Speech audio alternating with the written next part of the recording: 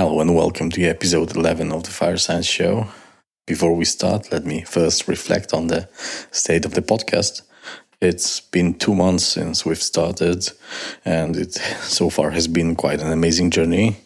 It seems that the podcast has created its own audience now, and I'm really thankful to all of you listening, and I'm very thankful to all of you reaching out to me in emails, in private messages. They're really nice and push me forward doing that. Some special shout out goes to Andrea White and Jeff Harrington, who seem to be sharing every single episode, and I'm really glad you guys are doing that because it definitely attracts more people to the podcast. And thanks to all of you reaching out. For today's episode, I'm gonna talk on a subject very fundamental to the fire science. It's gonna be about measuring temperatures and why you may consider it as probably one of the easiest measurements you can do in fire science, but at the same time, one of the hardest ones to interpret. I always wanted to create this kind of a lecture for master students in fire safety engineering as an introduction to how varied and wonderful the world of fire science really is. Because in fact, the temperature measurements are something that touch almost every single aspect of our discipline. My 3 main motivations for doing this were, first, literally everyone is using that, from thermogravimetric analysis through compartment fires to measuring the outcomes of fires. We use temperature to communicate. We use it to define conditions and criteria to assess the safety. We define tenability with it, and we'll literally measure it in every single fire safety engineering analysis. So it truly is over-encompassing the fire safety engineering. The second thing is sometimes we forget about the context and we just communicate the temperature values. And as I will show in the episode, sometimes without the heat transfer context, the temperature is meaningless. The third thing is that often in the media, in communications outside of fire science, you hear these statements that the flames had the temperature of 1200 centigrade or that the temperature in the compartment was enough to melt steel. Well, yeah, the flames do have high temperatures, but that does not necessarily mean everything around them would be melted. That's a heat transfer problem, not measurement of temperature. So, yeah, let's go into the wonderful world of measuring temperatures in fires. But yeah, first, let's spin the intro and then let's go into the session.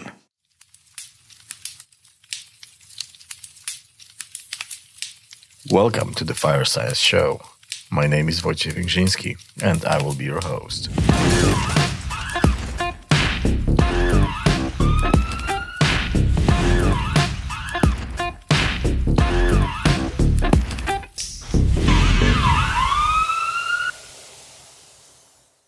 So, welcome back to the wonderful world of temperature measurements. As I've mentioned in the intro, we're going to discuss why temperature is fairly easy to measure, but quite tough to interpret in fire science. And I've listed myself, let's say, 5 biases. I'm very inspired by the episode with Mike Kinsey about biases, so I'm looking on everything through biases now after that episode. So I've listed 5 things in which I think we may do some errors, willingly or unwillingly, related to how temperatures are measured, analyzed, communicated. And these 5 things are that, first, we sometimes focus too much on temperature values and thresholds, not on phenomena that are creating these effects. The second one, we perceive the increases of temperature as linear, while there are very, very non-linear, and the heat fluxes associated to the change of temperature are very non-linear when you plot them on the temperature scale. We very often miss the differences in temperatures of elements in solid and gas phases, and the modes of heat transfer that are dominant in these phases. Then the fourth thing, we miss the conditions and the specification of what was used to measure the temperature. Sometimes the way how we measure this value very heavily influences the value itself, and we need to learn how to interpret this reading.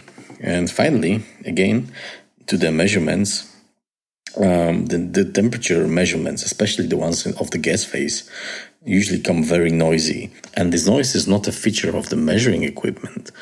It's actually related to the physics of what you're measuring. So it has a much deeper meaning, and you need to understand that before you flatten out the measurement and just average everything. So yeah, these 5 things are something I commonly observe in my own practice even. So yeah, let's fight them with knowledge. So let's start with what temperature really is. And it's not something you can answer very simply, and definitely it's very difficult to form a definition of what temperature is without defining the heat transfer first.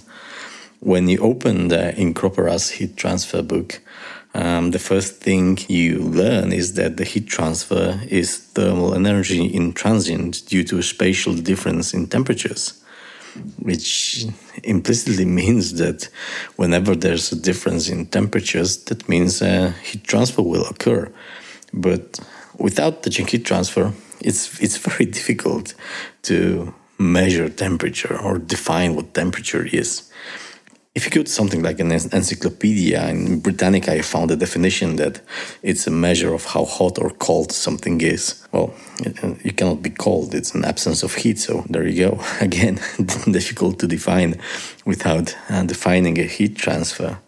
But yeah, what's most important, the temperature is an intensive property of matter, which means it does not depend of the amount of the substance. It's just the state in which the substance is.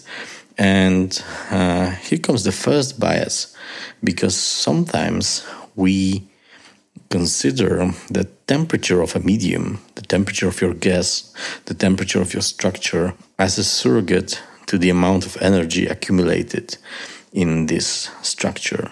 And this is a very dangerous bias because the energy stored in the body is an extensive property, and it will depend on the mass of the body, on its thermal capacity. So you cannot define it simply with temperature without giving the context. And then, coming back to the definition of Incropera, it's the heat transfer is energy in transient due to spatial temperature difference. So if temperatures exist and bodies are in different temperatures, that means they will always exchange heat in one manner or another. So there's always some heat transfer ongoing, especially in fire phenomena. And when heat transfer occurs, there are 3 modes in which it can happen: conduction, convection, and radiation. In conduction, it's related to a temperature gradient over the characteristic length. In convection, it's linear with the difference between 2 values of the temperatures between the bodies. And in radiation, it's at the 4th power of the temperature difference, but you have also to account that the body is emitting and absorbing radiation at the same time. So in the end, the heat flux is the difference between the 2. Then again, every mode of heat transfer has its own coefficient. And these coefficients will impact the heat transfer almost as much as the difference in temperatures between the bodies that exchange the heat. So you cannot generalize that a body that's heated up to 1,000 degrees centigrade will heat up its surroundings at the same rate as anything else at the same temperature, because that simply is not true. The world would be very, very simple for us fire engineers if it worked like that, but it does not. And more than that, some of the heat transfer modes will be dominant over the others in some certain fire scenarios. So you need to be aware of the context of what you're measuring. For example, if you have walls covered with some very well thermal insulative material, and you consider fire that is fairly short, you may not need to go into a very complex thermal analysis of the interior of your structure, because the fact there's such a good insulator with high thermal resistance prevents temperature reaching the core of your structure, if I may. But then again, the fact that it's such a good insulator means the surface of that material will heat up very quickly. So it will radiate a lot of heat into your compartment and may actually change the physics of your fire. And that's when you are very interested about the effects of this material had on your fire. So here you have the same fire, the same structure, but two completely different fire contexts, in one of which the heat transfer is important and interesting, and you're very interested in measuring the temperature, and the other one where you just secured your structure and you might not need to go into such a deep analysis. So you see, even when you just start defining what temperature is, you can already go into some really serious considerations related to how we perceive fires. But that's just the start. So in my list of biases, I've listed that we may focus too much on thresholds and some particular values of the temperature rather on the phenomena that create it. And what I've meant that since the beginning of science, actually, we have been measuring temperatures and we have been associating phenomena, events to certain values of temperatures. That's how thermogravimetric analysis was born many centuries ago. That's how many of the substances we know were discovered, by heating up objects and measuring the products of their thermal decomposition and the temperatures associated with these events. So the same goes to fire. There are many things that are very related to temperature. And from my perspective, you have to separate the material effects or material properties from system properties, or actually compartment fire properties. When you look at the materials, it's obvious that some things to the materials happen at certain temperature values. It may be connected, for example, to latent heat, and the most obvious of them is vaporization of water, which is at 100 degrees centigrade. And this is a very profound value for fire science, because many materials will show completely different behavior above this point and below this point. And for example, when you're heating up a gypsum plasterboard and it eventually reaches 100 degrees, you will see very easily when you measure the temperature inside the board that the value will stop there for a good moment. And that's related to the fact that the water inside the material has to evaporate before the material can heat up more. The same goes through materials like concrete. Pretty much any material that uses water to be created with or has some structural water embedded inside. But it's not only water. Most of metals will go through some changes at certain temperature points. Actually, most of materials will change their properties at certain temperature points in terms of their heat capacity or conduction coefficients. So we have to account for that when doing our analysis. The next thing, melting points, vaporization. Each of these things come at certain values of temperature, and even things like luminosity. It's also related to the temperature at which the material starts to emit electromagnetic radiation inside the visible spectrum. Actually, in the 17th century, Émilie du Châtelet has written a very nice novel about fire. And in that, she wrote that all effects of fire, heat and light, most strike our senses. And that it was emission of heat and light were very connected to the fire itself. And now we know how it works. So yeah, a lot has improved in fire science. Coming back to the materials, all of these events, these changes, the phase changes in materials happen at certain temperature points, which means they cannot happen at lower temperature. Well, when you studied it more deeply, it may be also associated with other things like pressure when this temperature value changes, obviously. But in principle, it's just a temperature that the body must achieve to go through a change. And now when you look at the bigger picture, at the compartment fire picture, at a systematic view over the compartment fires, there are these events that are associated with the temperature.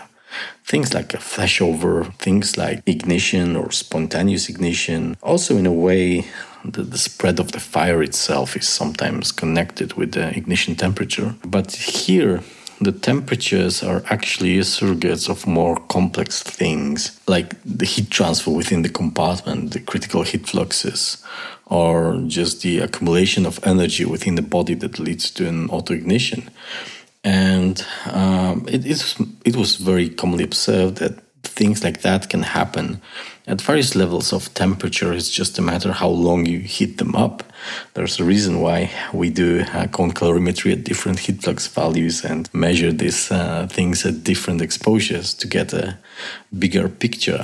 So it's not just a temperature value, a threshold temperature that you must breach to create an effect. It's much more complex than that. Actually, very difficult to understand if you would like to have a detailed picture, for example, how flashover happens. But then you can simplify that to a certain threshold value of temperature that must be achieved by your system that you're investigating, at which the probability this event will happen is very high.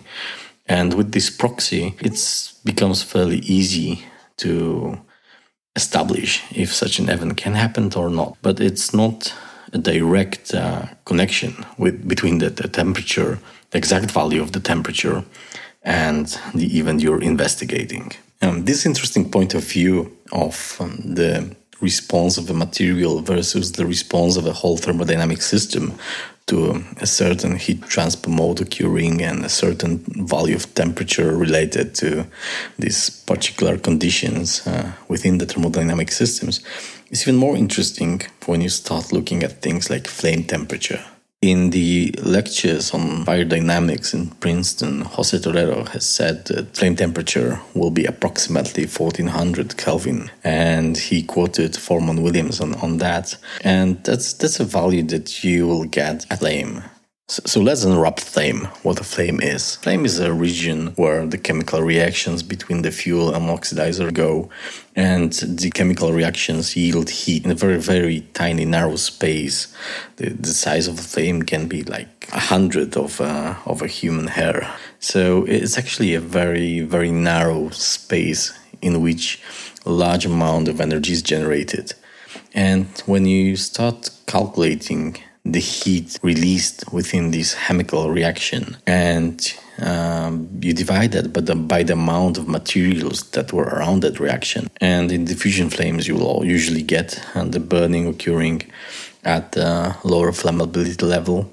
So it's not going to be a perfect release of heat.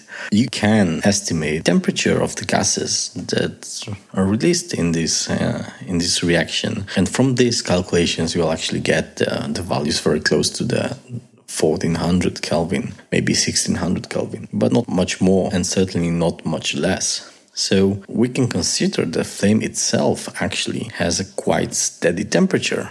So why we have different temperatures in fires then?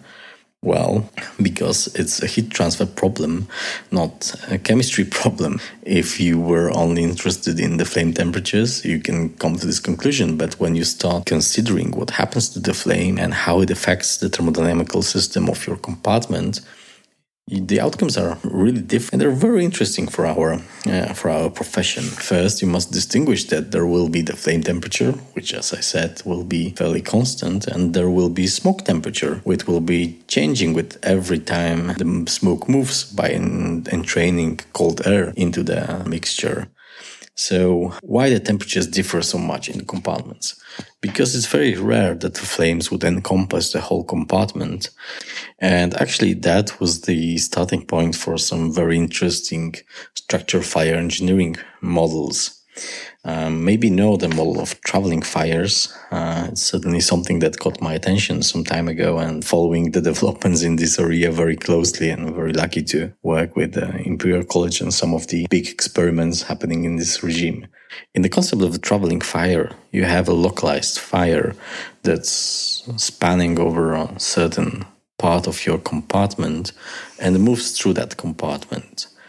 And in the original model, the assumption was that in the location where the fire is, the temperature to which the structure will be exposed would be 1200 centigrade. And that was based on a review of previous fire experiments in which temperatures were reported to be between 8 to 1200 centigrade. And as a conservative approach, the higher value was chosen.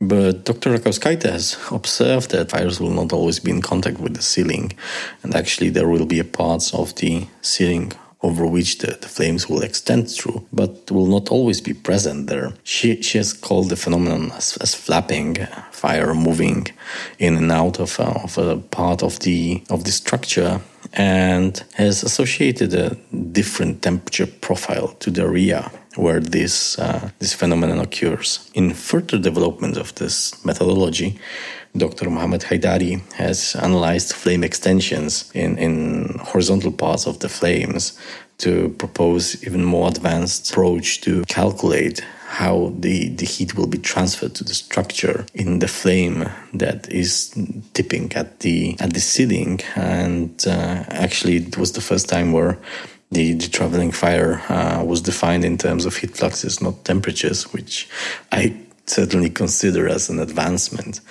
But both these approaches come to the exact same thing. I mean, the flame temperature is constant, but the flame is not constantly in the same space. Because of the turbulent nature of the flow associated with natural fires, the buoyancy-driven flow will create this puffing effect. Fire has a frequency, and it will be there in a place for a second or two, and then it will disappear for a second or two. And how often it will do, how far this can be observed from the seat of the fire, that's determined by the size of the fire. And this is why you cannot just simply connect the flame temperature to the exposure of your structure if you are unsure how often the flame will actually be there.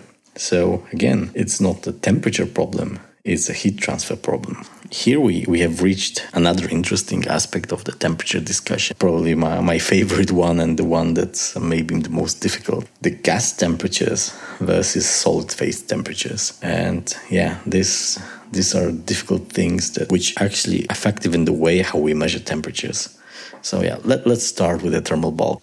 We measure the temperatures using thermocouples. Thermocouples are wires made of different metal alloys connected at the end, and the resistance of this connection of these wires changes with temperature pretty much linearly. So by measuring the voltage on this device, we can measure the temperature at its end. So it's a beautiful thing, very simple, very repeatable, easy to calibrate, easy to manufacture. I would not say cheap, knowing how much my laboratory spends on thermocouples per year. But yeah, compared to other measurement devices used in fire science, thermocouples are definitely cheaper. You see more of them than any other scientific equipment. And when you look at the thermocouples, you quickly notice that they come in different sizes. And the size really matters in here because the bigger the thermocouple is, the bigger bulk it has. It's harder to heat it up and it gives back the heat longer than the tiny thermocouples. So actually, if you use massive thermocouples, they have a certain delay in measuring the temperatures, whereas when you use very tiny narrow thermocouples, you get almost instant measurements to the extent that your measurements come out very noisy. And when you investigate the results of the experiment, you have to understand the differences between these devices and the fact that actually the size will determine the ability of the thermocouple to respond to the changes in the gas phase temperatures. Obviously, this problem is more complex than just simple thermal bulk because these devices will also have a different convective heat transfer coefficients, and that's described in more details in the book of Ulf Wikström on temperature calculations for fire safety engineering, which I highly recommend. In general, the mass will matter. If something has larger mass, it will take longer to heat up and it will give back the heat for a longer period of time when it's cooling down. And now, if you compare a cubic meter of a gas and a cubic meter of any solid body, almost any solid body, usually the differences are in terms of tens or hundreds or thousands. And this means that it's very difficult to heat up a block of cast iron or concrete the same temperature as the gas has around it. Because to have an equilibrium between the energy stored in these two masses, it's obvious that the gas phase must have significantly larger volume. So there must have been a large amount of gas involved in transferring the heat to the structure. And This is a trap that we sometimes come into as fire safety engineers, because we perceive the temperature in our upper gas layer, or in just the gas layers, or in the jets of smoke in our compartments, as the temperature of the structure that's encompassing this. And it's not the same thing. It takes time for a structure to heat up because of its inherent properties. And the second problem is that when the fire stops, there might be a lot of energy still stored and being transferred through the structure. So just putting out the flames doesn't mean the structure is no more endangered, because it actually may be just before the collapse. This is something that you must consider when you analyze any structural fire problem. You can just stop your calculations the moment that the flame stopped. The cooling phase is as important as the heating phase or the fire phase. Now, transferring heat from gas to the solid phase is a complex phenomenon, including primarily convective and radiative heat transfer. But the conduction also plays an important role in here in terms of what the temperatures at the surface and at your body will be. In a paper by Torero, Lowe and Malo, they define the thermal boundary conditions for protective structures in fires and discuss different aspects of defining this thermal boundary condition at your walls. Jose says that in current practice, the fire solicitation and its manifestation on the behavioral structure is typically solely defined in the temperature domain. And then they bring up a lot of very interesting arguments why it could be defined in heat flux domain or heat fluxes in general. And one thing that I really enjoyed in that paper is how they used the Biot number, which is the ratio between the convective heat transfer coefficient and the thermal conductivity of a material multiplied by the characteristic length, that determines which of these properties will matter. For example, if you have a Biot number significantly larger than 1, then the convective heat transfer will not matter that much, and the temperature of the flames and the temperature at the surface of your material will be the same. And in opposite, when this number is much smaller than 1, it will mean that the temperature gradient in the body itself is almost non-existent, and you can focus on just calculating the temperature outside of your structure, and within the structure the heat will quickly diffuse and you will have almost uniform conditions.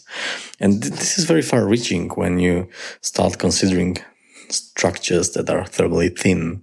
And you can read an excellent piece on that from Project Iris, I think it was by Bashir and others, about the fire dynamics in informal settlements, where the fact that they have very thin layers of metal sheets used as the structures, or the primary material they use in the structures, it means that this heat transfer mode completely changes the flashover conditions or the general compartment fire conditions in these buildings. And our, let's say, traditional compartment fire dynamics must be altered to cover fire behavior in these buildings. And here, if you just consider the temperatures, use the usual threshold criteria, just focus on this aspect of fire science, you would probably get to very, very wrong conclusions. Whereas when you consider how heat is transferred in that building, you can truly understand what's happening and why they burn differently from what we see in our buildings. Now, if defining the thermal boundary condition is so difficult, and then you've listened to the episode 10, you know that in fire testing, which is a proxy for structural fire safety in many parts of the world, we define our exposure in terms of temperature. Actually, the temperature-time relation that we are using has not been changed for over 100 years. And it was formed on the basis of temperatures. I'm not sure if they had as big overview on the roles of heat transfer in compartment fires as we have today. They definitely knew something, but we don't have, as John has said in episode 10, there's a bit of missing links in there. Today, we are aware of the role the heat transfer has in fire safety, and we just cannot go over that. And in let's say 50s, 60s, where you had two different furnaces built in two different laboratories using similar thermocouples to measure the temperature, the gas phase temperature in that furnace, they could produce completely different heat flux boundary condition on the tested material. And they could lead to the fact that in one laboratory, a certain assembly would have passed the test, and in the different laboratory it would not. And the solution to the issue came with a very interesting concept from Professor Wikström from Sweden, who has created this thing that we call the adiabatic surface temperature. It's not a favorite of many scientists that I know, because in a way it's an abstract concept. But from our perspective, from fire laboratory perspective, it definitely solves some practical issues with fire testings. So yeah, we were quite happy with that. The adiabatic surface temperature, by definition, is the temperature of a surface that cannot absorb any heat. This is why adiabatic is in the name. Adiabatic means there is no heat transfer.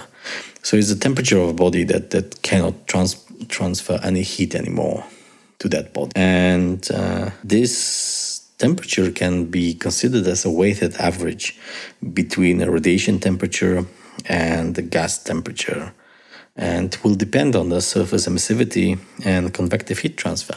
It's very useful because if you measure the adiabatic surface temperature, and we have these devices called plate thermometers that can be used to measure temperature that is very, very close to the adiabatic surface temperature. It's not perfect representation of the temperature, but it's very close to that. So if you use these devices to measure this AST, you can then define this value of adiabatic surface temperature on an external surface of your solid that is being modeled in a computer, and then based on the properties of that solid capture the heat fluxes going into the solid, and based on its properties you will capture the surface and radiation temperature of that body, and that will allow you to actually solve the heat transfer within that solid. And that's very useful because as said, gas temperatures and surface temperatures are two completely different things.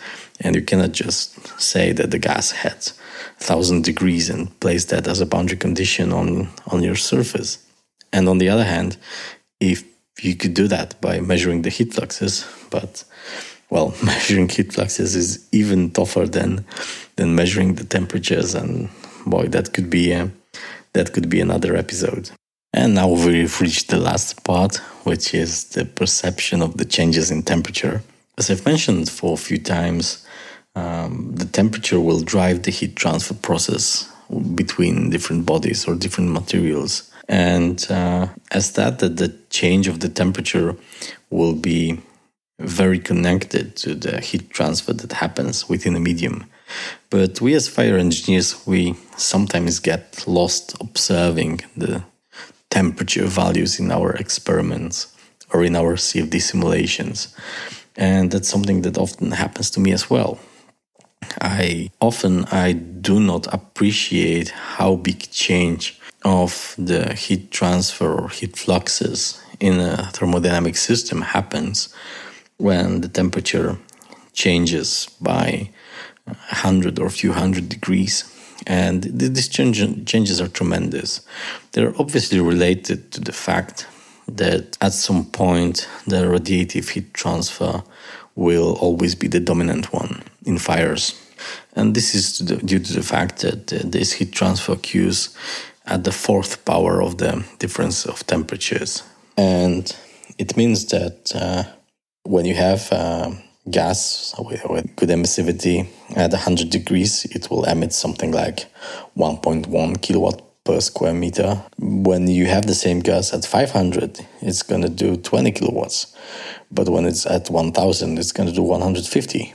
So as you see, it's far from linear. And actually the changes in the heat fluxes as the temperature grows are tremendous. And where's the catch in here?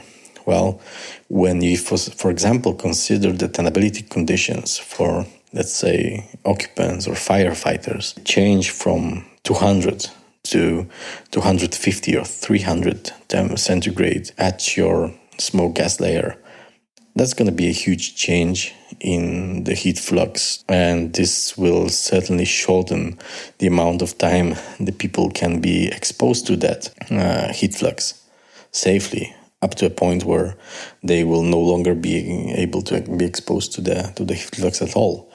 And it can be fairly minuscule differences in the average temperature of the gases. As I've said, the jump from 200 to 250 can already change the conditions inside your compartment from tenable to untenable. When you consider structure, I've previously mentioned from work of Rain and Law that in the review, the temperatures in compartment fires in various experiments performed around the world, they differed from 800 degrees to 1200 degrees. And yeah, that's 400 degrees difference. But once you consider that in terms of heat fluxes, at 800 you would have 75 kilowatts, while at 1200 you're going to have more than 250. So that's almost times 4. So it's not just a scatter of 400 degrees. That's a scatter of 4 times the heat flux to which the structure will be exposed to. So that's not longer something you can simply go over. And then that's why so many efforts are being taken to more precisely define the heat flux going to the surface of your structure while modeling fires, even in a simpler models such as a traveling fire is. So you can jump into this bias that a small change in the temperature is a small change in the temperature. And trust me, I also get caught in this. I was recently doing an experiment in which in one round we had 500 degrees at a certain point of our model. And in another experiment, we had 600 degrees at the same point. And for us, the first time we looked at it, that was like 100 degrees difference. That's not much. But when we started calculating the exposures, when we've started looking at different measurements done in this experiment, the differences were tremendous. And we've observed completely different fire behavior in both of these experiments. And when we looked at temperatures, we could not explain that because that's not a big difference in temperatures. But when we've looked through heat transfer on the same phenomena, you could clearly see how it altered the course of the fire. So something we could not simply interpret with just temperature and the value of the temperature was easily interpretable when we've done the heat transfer analysis. So yeah, I think the world of measuring temperature is absolutely fascinating, and it affects so many parts of our discipline. And it's tricky. I mean, human brain does not work in non-linear fashion. You may be caught in like misinterpreting what you see or what you measure. So here I can give you 4 good advices on how to avoid biases when working with temperatures in your fire science experiments or fire safety engineering projects. So yeah, all the students, all the engineers, listen up, write it down. First thing, you have to truly consider what you are measuring. Are you measuring gas phase temperature? Are you measuring surface temperature? Are you measuring temperature at rebar inside the structure? Or maybe you're using CFD model and you are simply reading out the temperature value within your control volume. These values, depending on what you've measured, how you've measured, each of them will be different, but each of them will be a manifestation of the same heat transfer problem within your system. So yeah, first, figure out what you are really measuring. Then the second thing, what is the context of the temperature measurement you're taking? What is the purpose of that measurement? What are the heat transfer modes occurring within your thermodynamic system that lead to this certain value of temperature being shown on your device or within your simulation? This will help you understand what truly is the value of the temperature, if that's what you're seeking. Then the third thing was the relation between the value you have measured and the observed phenomenon. Is this temperature, for example, related to latent heat of vaporization of a substance that you're observing? Is it relating to a melting point of something? Is it related to a particular threshold you are analyzing?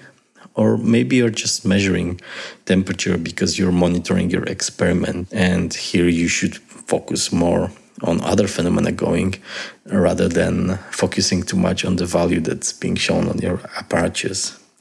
And then the final thing, think about what will happen in your experiment, in your simulation, in your analysis if the temperature has changed. What really means that the temperature changed? What happened to your thermodynamic system?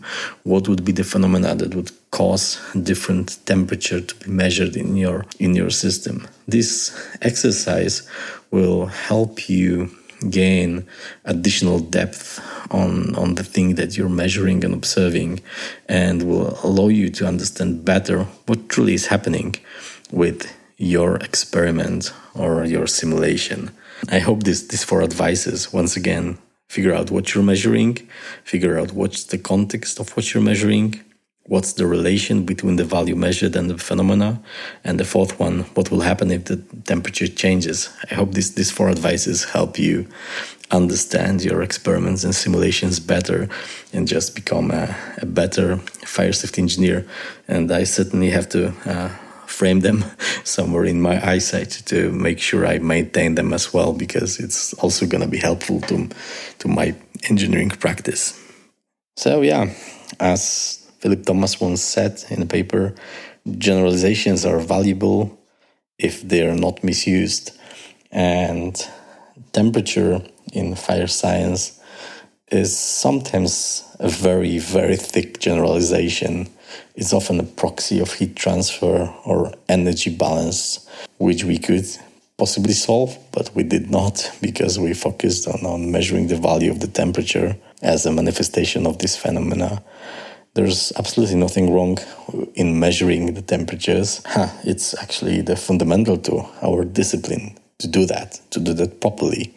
And we would not be here if not millions of temperature measurements done in fires in the past ages. But yeah, you have to be careful with that. It's not as simple as it seems. And I hope you've enjoyed this podcast, that I hope you will look at temperature measurements in a slightly different way today.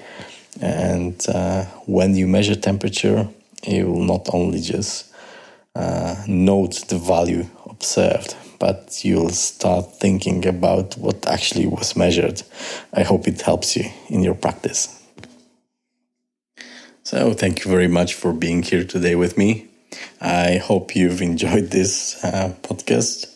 It was definitely one of the harder public speaking engagements I've ever been involved into, and I was long considering if this is a topic for a podcast, because it's actually quite hard to explain heat transfer and temperatures without a whiteboard which you can cover with equations. But then again, maybe in this form it was more digestible and may have actually a bigger impact. I really wish it does. Anyway, thank you very much for tuning into the Fire Science Show. And yeah, as usual, see you next Wednesday. Thanks.